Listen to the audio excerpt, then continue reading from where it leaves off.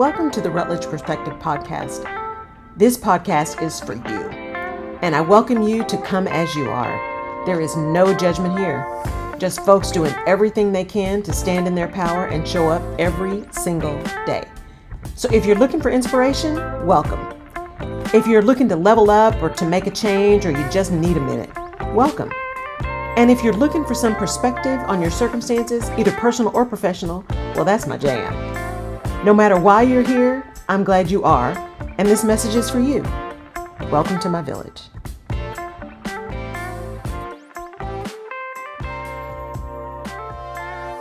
Today, on the Rutledge Perspective, I want to talk about clarity and history and change, right? And courage. So you heard me talking about the ballot measures and how they write them and how confusing that can be. And the whole idea that sometimes that is done for the sole purpose of confusing you. For the sole purpose of confusing you. For the sole purpose of encouraging or manipulating the outcome, right? I was just at home not too long ago. My mom had cataract surgery. And that went very well, by the way. Thank goodness. It went very, very well. But when you have that kind of surgery, and I should have remembered this from when I had LASIK surgery, but I had LASIK surgery like way back in 2003. And I don't remember having this many things I had to put in my eye, but you know, memory. But my mom walked away with this list of things she had to do. So you get like a little shield that you have to put over your eye because you can't touch your eye for 21 days. And then there's this list. There's 3 different drops, and this is a whole process. There's drops you have to put in before you go, and there's some you have to put in the day of, and then it's a lot. So she walked away with this list, and it had, these three different drops you have to take, and 2 of them are 4 times a day, one's 3 times a day. One is for 7 days, one's for 21 days, one's for 8 weeks, and the one that's 8 weeks is 4 days, then 3 days, then 2 days. I mean, y'all, look. Now, if you were to just tell someone, here's what you do, here's what the drops are, here's how often you need to do them, are you kidding me? And people are trying to take notes. So what they have done in order to clarify the process and to have better outcomes around healing with the surgery, better outcomes around prevention of infection and all the things, right? Because it is a surgery. They have put together this sheet that actually has each of the medications, and it has little boxes that you can check for each day. So it says day 1, right, through 7, and it has 3 little boxes. Or it has day 1 through 21, and it has 4 little boxes. Or it has the one that's 8 weeks has, for the first 7 days, it has 4 boxes. Then it has 3 boxes. Then it has 2 boxes, right? So they've created a sheet to clarify the process that they want people to follow. Now, it's still a lot. So I can't imagine if you don't have someone who's with you to make sure, especially when you're coming off of Valium, to make sure that you're paying attention to that and know what that is and all the kind of things.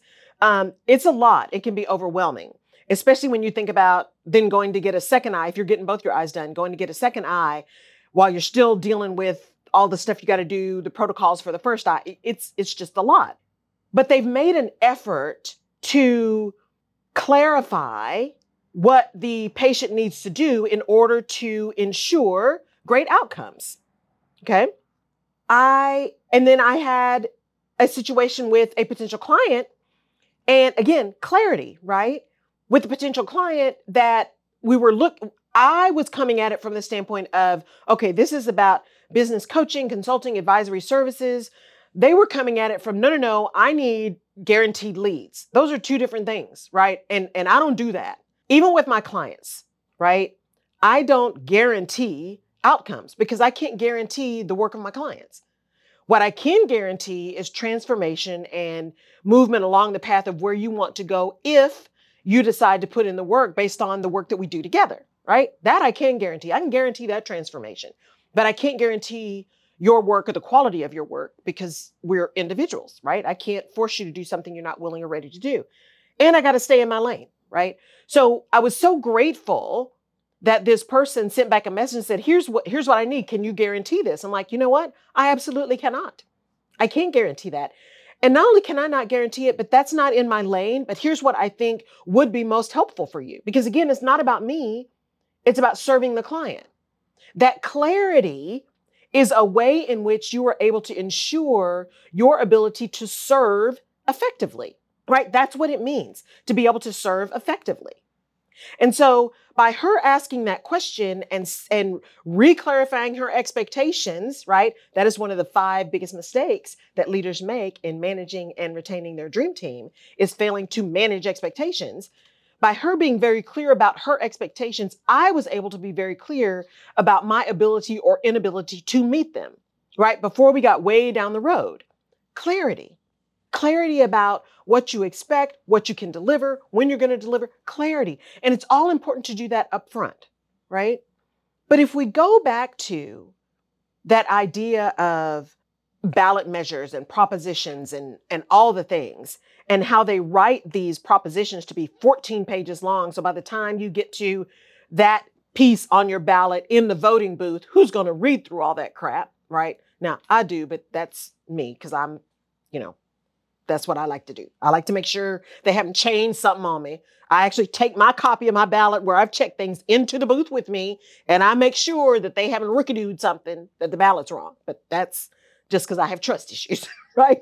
So, but if you think about that, that lack of clarity is what drives real challenges around people being able to actually have their voice and their opinion counted. Because the clarity of the thing they're voting on or that they're responding to is not there. And then you heard me say when they did the expose that a lot of the wording is tied to the way the Constitution is written, right? It's historical. And if you are leading, if you're in a business, you consider yourself a leader, right? Because leadership is about behavior, not about position. And you are in a leadership arena, you need to be clear. And you need to be clear about the expectations that you have of people, where you want to go with people, how you want to go with people. And you need to be really clear with how what you're asking people to do today relates to what has been asked historically, relates to what the organization has done historically, relates to how people have been able to show up and do things in the organization historically. Why is that important that you understand the history? Beyond those who don't know history are doomed to repeat it, right? Beyond that adage, what's important is if you understand the history, you understand the what and the why and the wherefore behind actions or behind where you are in this moment, you are actually able to get more clear on what you need now because you can indicate, define, evaluate that movement from old to now, that movement from yesterday to today, that movement from we all did it to no, you got to do it, right? Clarity requires an understanding, at least at some level, of historical context. For the most part, people don't do things without some kind of reason or reasoning. There's usually a reason why somebody did something. And part of clarity, when you are going into a situation, especially a difficult conversation, why I use help me understand a lot is now I really want to understand what the thought process was. Because there generally is a reason someone did something. Now you'll hear things like, well, we've always done it that way, or that's not the way we used to do it. That kind of stuff, that's tied to other kinds of issues around culture, right? Courage. Sometimes that's about self-preservation, survival mode, laziness. There's a lot of stuff tied up in those comments. But asking the question of help me understand, or how was it done? Why was it done? Actually having a real conversation about the past, about previous, enables you to be even clearer about the things you're requiring right now, the things you're wanting people to do right now. It gives you an opportunity to really think differently about that, right? Now, sometimes when we're talking about where we want people to move and replaying history and understanding history, A lot of comments I get from people are, well, wait, we don't want people staying in history. That's old news. We don't want people doing that anymore. That's not the way we do it. You're right. That's not the way you do it anymore. But there is power in knowledge. There's power in understanding the history and the why and the reasons behind the things before. There's power in that. And sometimes that power is you can dismantle thinking because now you understand where people are coming from. I was having a conversation with someone over the last couple of days, and I said, when you go into this meeting, my suggestion to you or my guidance to you is to listen. Say very little. Unless something really happens that you must respond to in the moment, say as little as possible and just listen. Because when you listen, people are going to tell you what their real motivation is. They're going to tell you what their real objective is. They're going to indicate through their words, through their actions, through their behavior, through their body language, what's really going on. They're going to tell you exactly what you need to know in order for you to respond appropriately if you go in and just listen. And listen actively. And listen to understand, not to respond. You can determine your response at a later date. But right now, in that moment, you need to listen to what's going on because you need to be clear about what the person's motivation is, about what their objective is, about how you fit into their overall objective or not, depending on the conversation. You need to be really clear on all of those things so that the actions that you take are connected to the vision that you have and the information that you've gathered that either support or negate that vision, right? So if you're trying to lead people to implement a new process, to put out a new product, to promote a new product, if that's your goal, then one of the things that is really critical for you is to really understand and recognize where they already are in this moment. Where are they now? Where's point A? Where are you trying to get them to point B? And what is the path of least resistance between those two?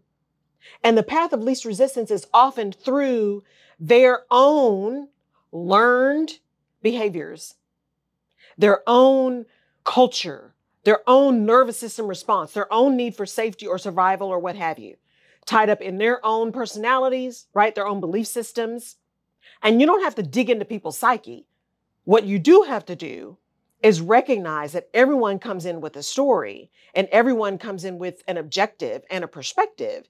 And if you are trying to move somewhere or do something or get something done with, through, by, and for other people, your clarity is dependent upon your understanding, your clear understanding of the position, the perspective, the placement of the person or persons you are trying to get to help you or to move with you, right? So as you're thinking through all of that, so your first question for today, what are the things you can do in terms of how you are guiding people and talking to people about the thing that you want to accomplish? Are your words clear, or are you using really, $14 words and highly technical language with a non-technical audience? Are you being clear? And if you think you're clear, go ask the question and say, did that make sense? Repeat to me what I said. I've been in my head, own it, right? I've been in my head about this thing for 3 months, and I know I'm just talking about it to you now, so I know what I mean. You tell me what you think I mean. Because see, I may have been having this conversation and thinking I said something and didn't say it, or at least didn't convey it, right? You can own that. There's ways to do that that don't sound threatening or condescending. But that clarity in order to move people is clear, is important. And clarity is dependent somewhat, and in some cases, upon your ability to understand the historical context of people's behavior, their understanding, their actions. Because when you're asking people to move something or do something different or go somewhere different, you are battling their history. You're battling their nervous system. You're battling what they know, right? There's a reason they say sometimes it's easier to stay where you are because it's the enemy you know. The unknown can give feelings of a lack of safety, right? That lack of knowledge makes people nervous, or can make people nervous for the majority of people. right? There's some people who are like, yep, I want something different all the time. I'll just figure it out, right? I like the challenge of understanding something new. And then there are folks like, don't change anything. And then there are folks in the middle who are like, okay, I can do it, but I need to understand it, right? I need to make sure that I'm cool, that I get it, that I know where I fit, all those kind of things, right? So you as a leader, it is important for you to ask yourself, was I clear? And have I taken the time to understand, right, the context in which I'm trying to deliver this thing? If you can go back and figure out and look at what you have done and how you've done it and said, you know what, I've been really clear. I've been really clear about this. If that is the case, then the next thing to understand is, yes, I've been clear because I understood the historical context. And now I need to connect that clarity of expectation with the historical context of what people believe and have seen and have experienced, because that's real for them. That's their perspective. That's real for them.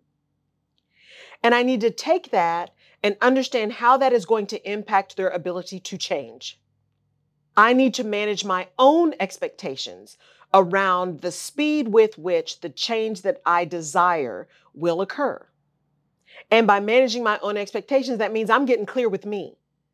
I'm getting clear about who's on my team, what the skills are of the people that are on my team, the ability and the capacity to accept change. I'm getting all of that in the right context so that the actions that I take are aligned with the expectations that I've set and the words that I've said. Because I know as a leader that people will listen all day long to what I say, but they are going to believe what I do. So you as a leader, this is your second question, are you managing your expectations around acceptance and speed and capability based on the learning you had when you were gaining clarity in the beginning? Are you doing that? Are you ensuring that everything you do has some foundation in clarity around the thing you're wanting?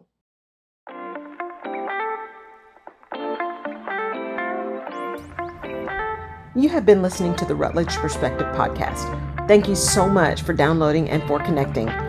You can find previous episodes of the podcast on my website at laurelrutledge.com/podcast. You can also find me on social media at Laurel K. Rutledge and/or The Rutledge Perspective. And I'd love your perspective on the things we talk about. And if there's a specific topic you want me to cover, just let me know. And please share this podcast with someone in your village who may need this little piece of perspective today. And if you're so inclined, I would really appreciate a 5-star rating and review on the platform of your choice. Apple Podcasts and Spotify reviews are particularly helpful. Thank you again for listening. Take care.